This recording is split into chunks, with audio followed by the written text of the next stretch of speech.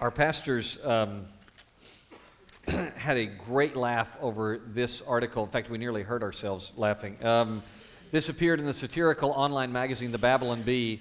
Here's the headline: After 12 years of quarterly church attendance, parents shocked by daughter's lack of commitment. The article goes on. I'll just give you a little piece of this article. Fullerton, California, local father Trevor Michelson, 48, and his wife Carrie, 45, are reeling after discovering that after 12 years of steadily taking their daughter Janie to church every Sunday, they didn't have a more pressing sporting commitment, which was at least once every 3 months. She, now college age, no longer demonstrates the strong quarterly commitment to the faith with which they raised her. Close quote. The article goes on to be very funny and convicting, but it got us talking about something. Pastors, after we could breathe from laughing so hard, it got us talking about why this happens, why we devalue the local church. I've been pastoring for a while now, and I've had many conversations about that headline you see in your notes. You got a bulletin when you came in. Open it up. Look inside there on the left-hand side. You see that headline, Why We Devalue the Local Church. In general, I hear four big categories of answers why Christians, believers in Jesus Christ, devalue their local redeemed community.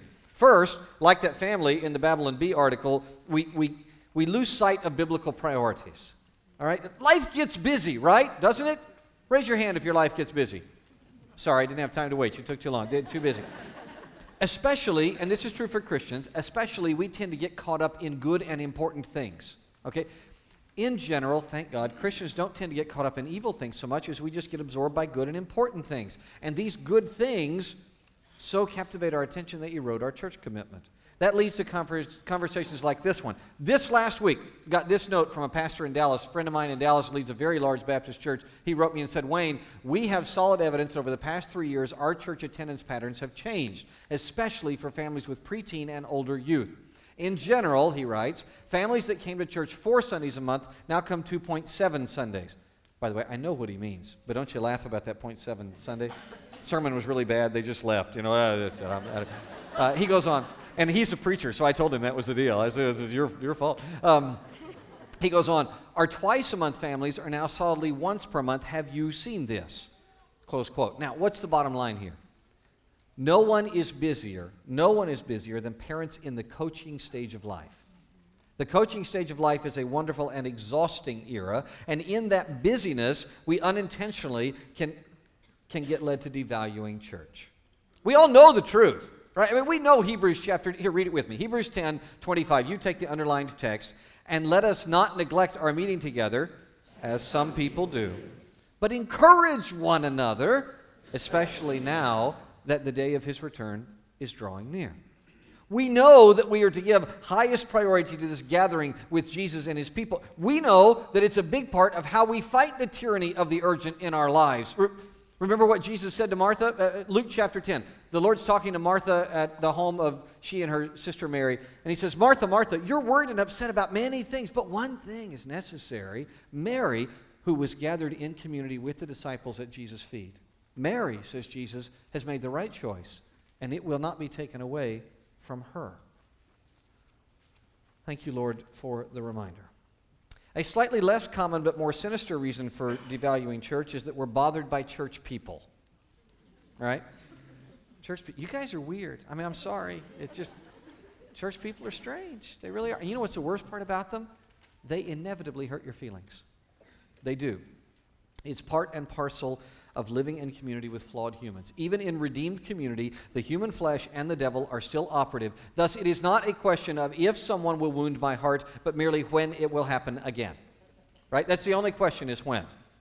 Sadly, though, many Christians are woefully unprepared for this.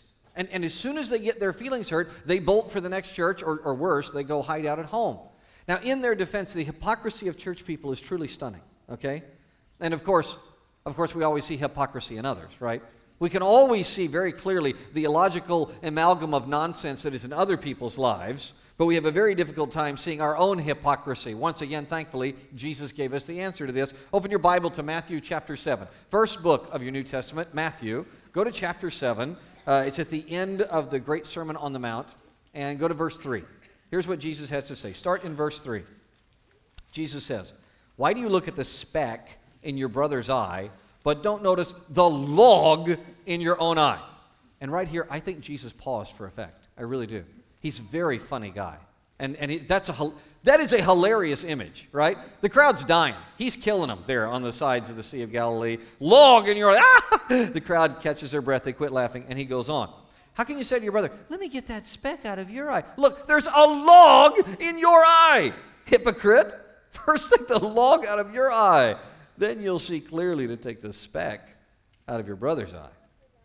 We devalue Jesus' wonderful church when we forget that command, and we let ourselves become unhorsed by the hypocrisy of other people's specks. Third reason we depart from or look down on church is that we expect other people to follow our personal application. This one's very widespread. You see, please listen carefully.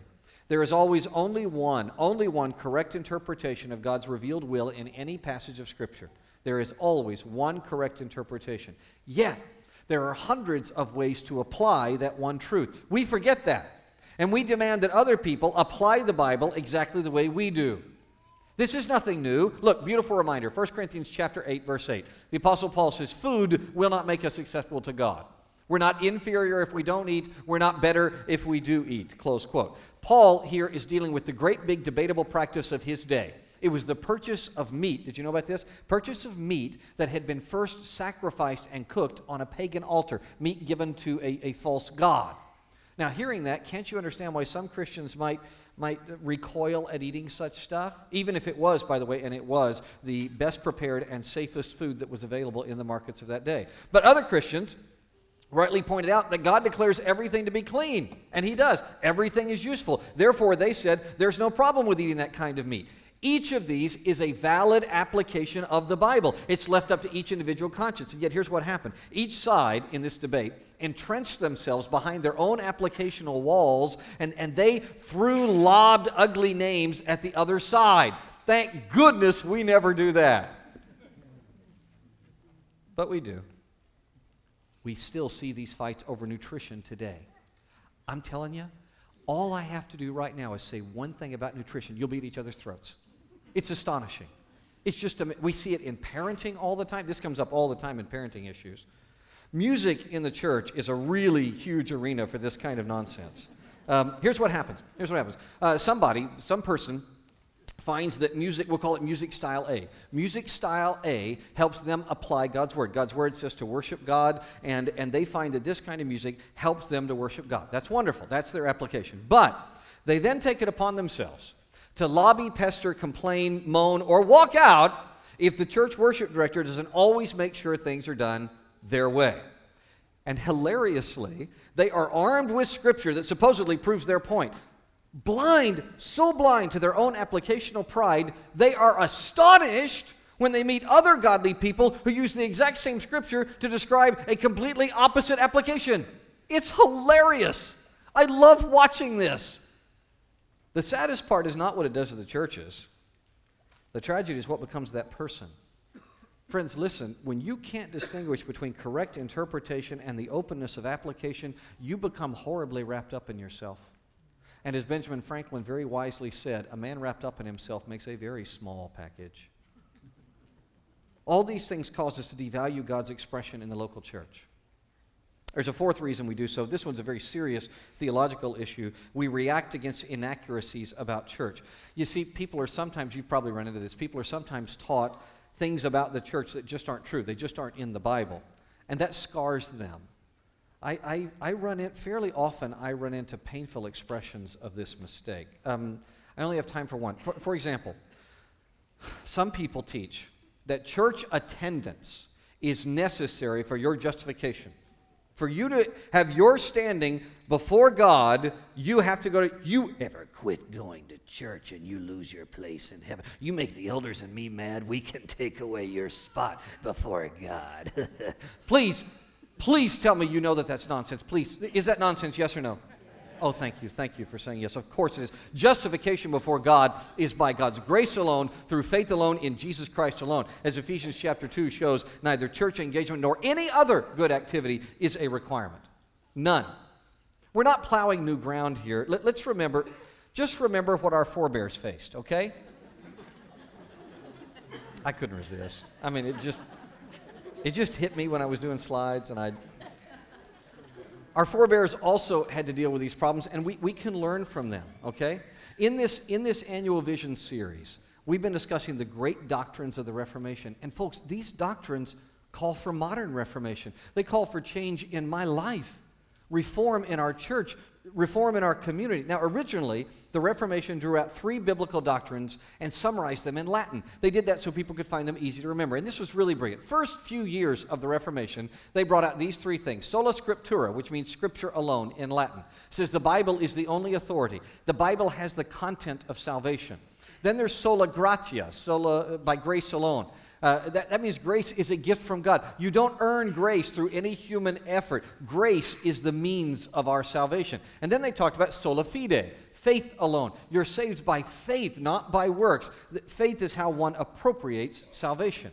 Now, it wasn't very long after the Reformation got rolling and they began to go back to the Scripture that they realized there were 2 other great summaries in Scripture that people needed to remember if they could understand what it means to be a biblical Christian. And they pulled out these 2, Solus Christus and Soli Deo Gloria. Solus Christus says Jesus is the only mediator between God and man. Jesus alone, no one else. You don't need anyone else.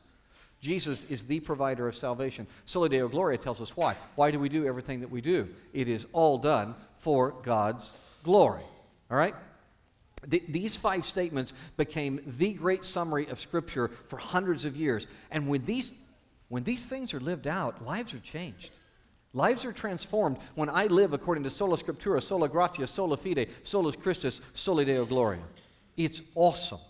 However, in the next generation after the Reformers, there arose a really virulent anti-church sentiment. I haven't time to tell the fascinatingly dark story. Suffice it to say this. Suffice it to say that Christians in the latter 17th century, they experienced the same kind of church devaluation that we often go through today.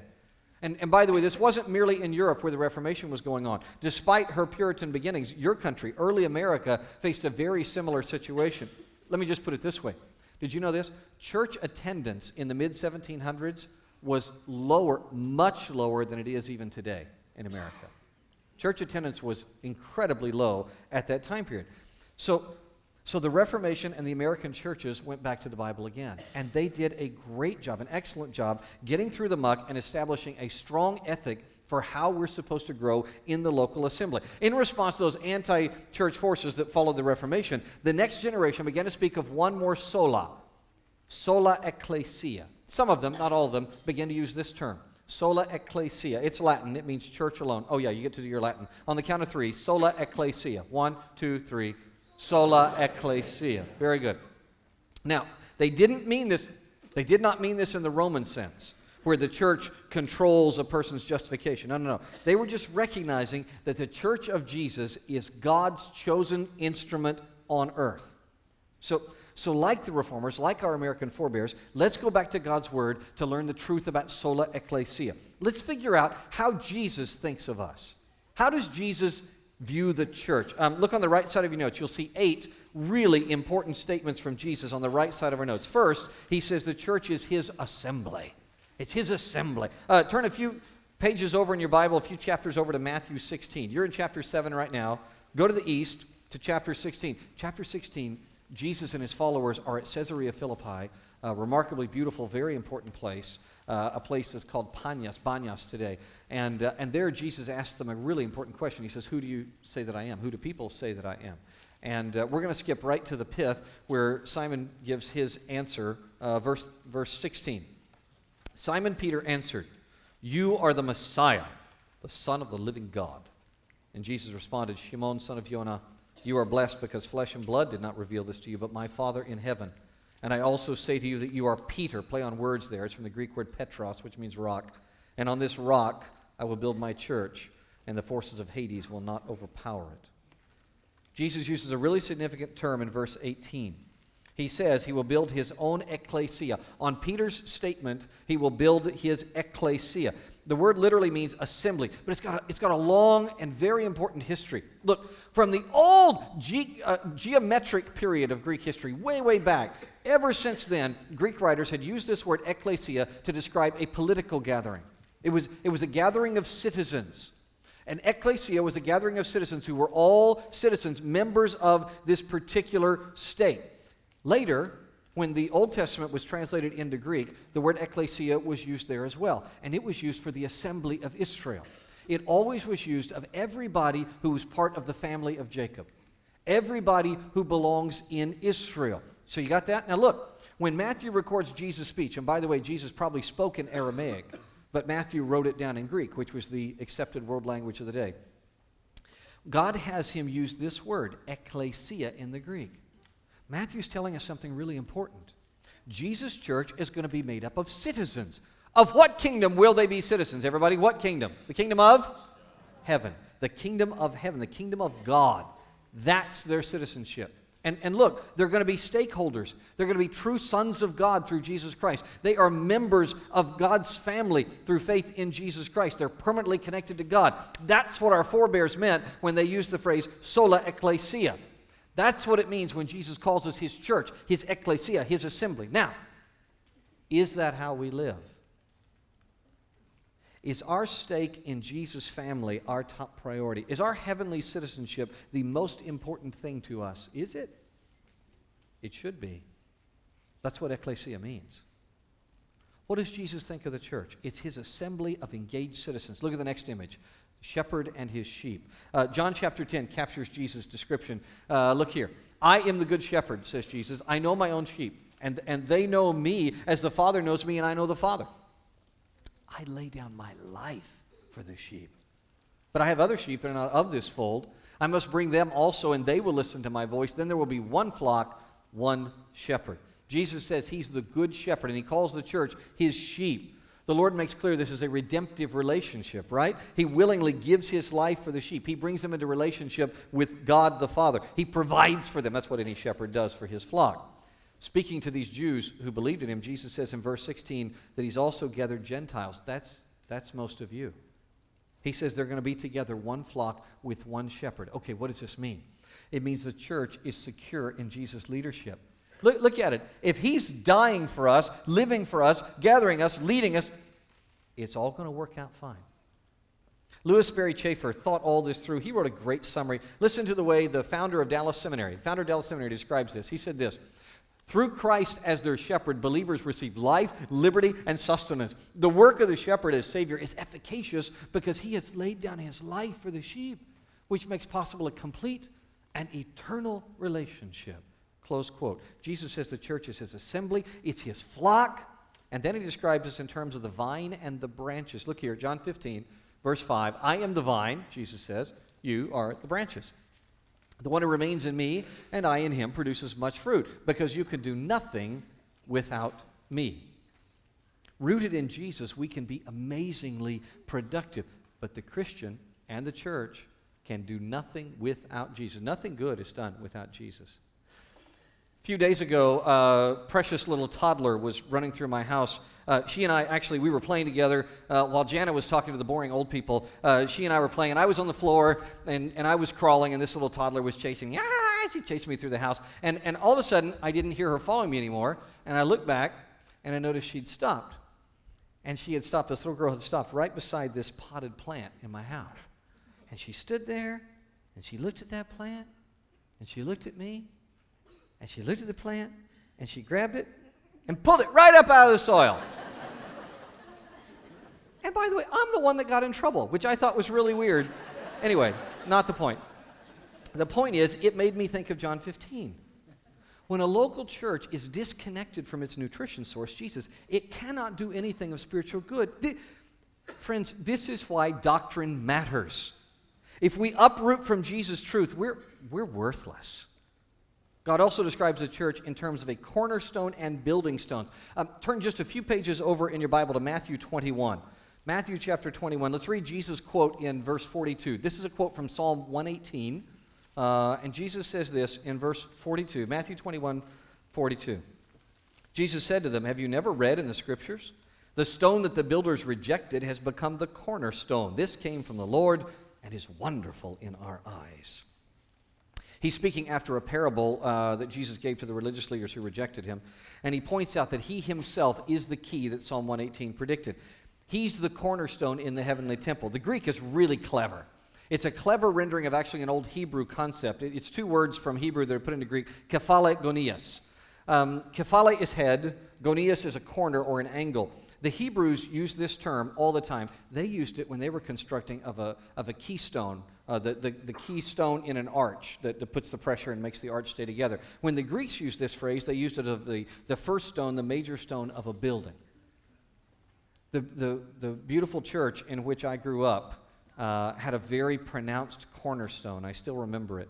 My mom, that church was built when she was a little girl. In fact, my mom very proudly told of how for years of her childhood she gave up her allowance every week so that she could help participate in the building of that church. She was very proud of that church, and beautifully so. The cornerstone was right by the bell tower, and I can still picture it in my mind. It said Jesus Christ himself being the chief cornerstone, and then it said in small letters, Matthew 21:42.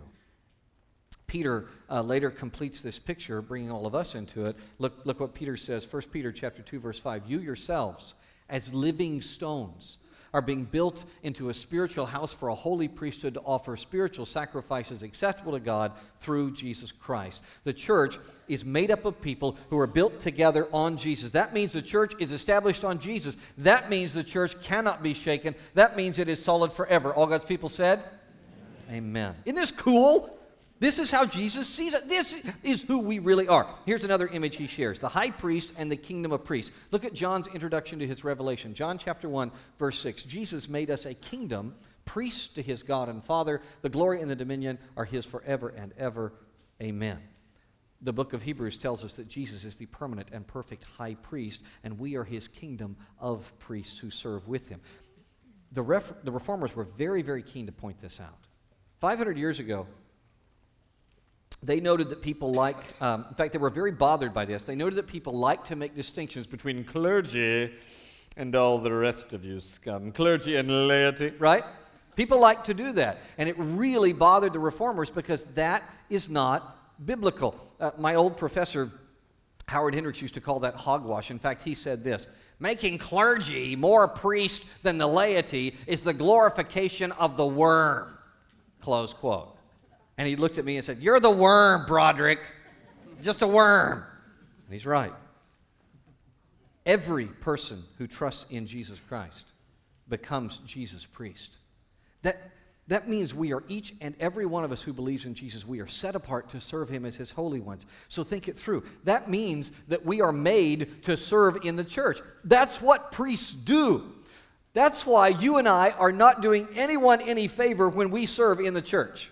We're not doing anybody any favor. The church is doing us a favor by giving us a chance to do that which we were made to do. We're made to serve. We work in the church. That's what priests are all about. 3 more pictures God paints so we can truly grasp Sola Ecclesia. He gives us 3 more images. First, consider the head and the body. This is a metaphor that appears throughout the New Testament. I especially like the lovely poetry of Colossians 1. Look, Colossians 1:18. He, Jesus, is also the head of the body, the church. When I was in college, I once worked an auto accident where a man was decapitated. That horrific image is exactly the situation for churches that try to live outside of Jesus' clear authority. He is the head. Without him, we die. But the body also matters. And the universal church of all believers is unified into one living body under Jesus. Now, we may not be able to understand it. We may not be able to see it across the ages, across the differing styles of application, but it's nonetheless true. Think of the parts of my body. So I was thinking the other day about a couple of these neurons that I'm still having trouble with from when I tore these tendons in my elbow. Imagine if one of those neurons was sentient, okay? I mean, could think and see. That stuck in there in my elbow, it would have no way to understand this eyebrow over my right eye, this one hair, that one hair that grows like 12 times faster than all that. You relate? What? Nuclear eyebrow? What happened? It's just, and you pull it, it comes back bigger. Anyway, they don't understand each other, but I do. I understand how they work together and are part of one body. Maybe in this church you're that wild eyebrow hair, okay, right? Or maybe you're a red blood cell, taking the oxygen of God's grace throughout all the wonderful parts of the body. Whatever your role, know this: You, if you believe in Jesus, you are connected to him who is the head. You are an inextricable, important part of his body. All God's people said? Amen. The Bible also pictures the last Adam and the new creation. Brilliant argument in 1 Corinthians 15. And in that argument, the Apostle Paul describes our coming physical resurrection. And look at this. He uses this image. He says, "For as in Adam all die," verse 22, "so also in Christ all will be made alive." In Adam all die, in Christ all will be made alive. Jesus is the ultimate answer to sin that came through the first man, Adam. In fact, in the passage, Paul goes on to call Jesus the last Adam. I lack the time to develop this in depth today. Suffice it to say that we are the new creation that surrounds the last Adam, just as the original creation surrounded the first Adam.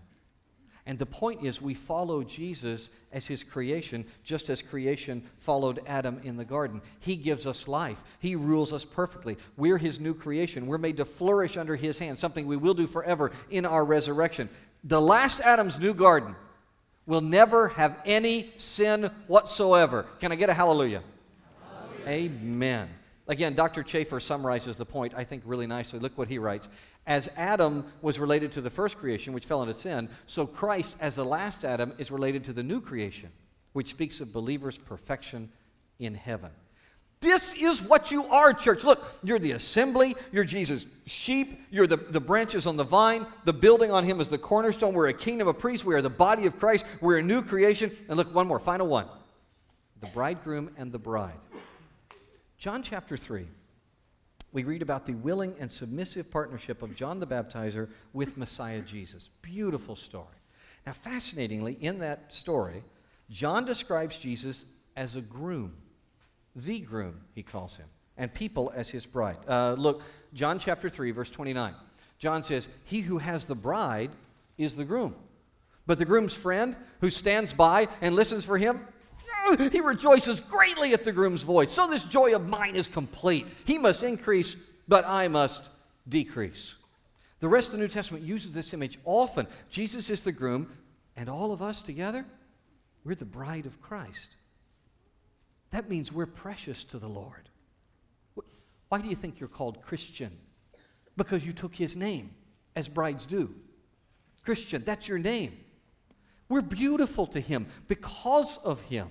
Some years ago, the Texas songwriter Twyla Paris penned a simply fantastic poem about this. Look, just a little part of what she wrote. How beautiful the radiant bride who waits for her groom with his light in her eyes. How beautiful, how beautiful, how beautiful is the body of Christ.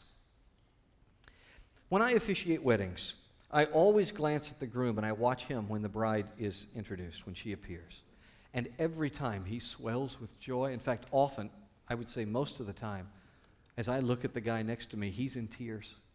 He is just full of tears because he cannot get over the incredible joy that he gets to be one with this precious bride. And that, my friends, is exactly how Jesus feels about you. That's how he feels about his church. Isn't that awesome?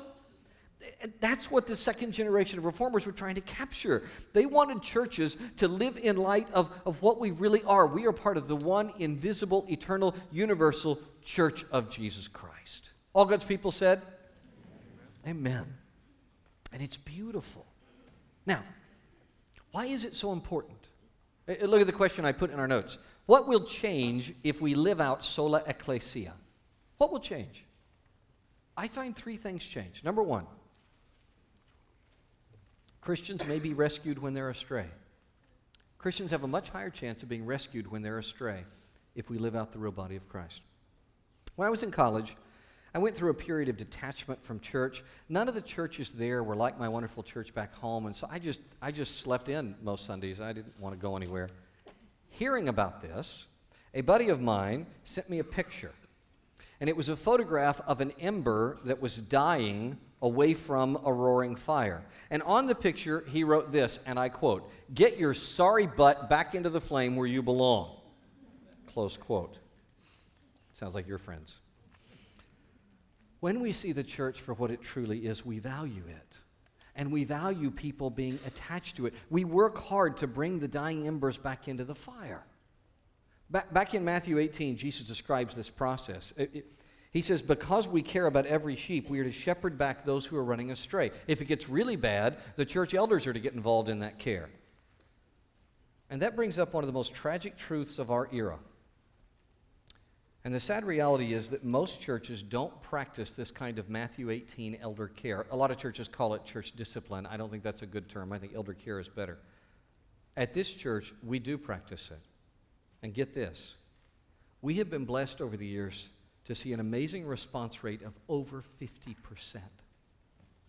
Over 50% of the time, when we confront somebody and go after somebody who is quite often shaking their fist at God, they repent and they return to God and they get back into where they belong with Him and with all of you. It is just beautiful. Now, it's not because of us, it's God's grace. But I can't tell you how blessed we are to be a part. It is a real blessing to be a part of that restoration because the church is God's chosen instrument on earth and people need to get back to the flame. Second great thing occurs when we live Sola Ecclesia. The ordinances can be recaptured. They can be recaptured from obscurity and from overstatement. This was a really big deal to the Reformers, especially this great thinker here, Ulrich Zwingli. This was a really big deal to him. He was particularly bothered because there were two opposite problems going on. Let me show you. Sometimes, and this still happens today, the ordinances established by Jesus. Jesus gave us two things to remember Him, two ordinances, baptism and the Lord's Supper. Sometimes those are treated as works that are necessary for someone to be justified before God. Is that true? Yes or no? Please say no, please say no, please say no. Okay, good, thank you. That's not true. But neither is the other practice that was going around and goes around even to our day, and that is the idea that the Lord's Supper and baptism by Jesus, those are just unimportant. They don't matter.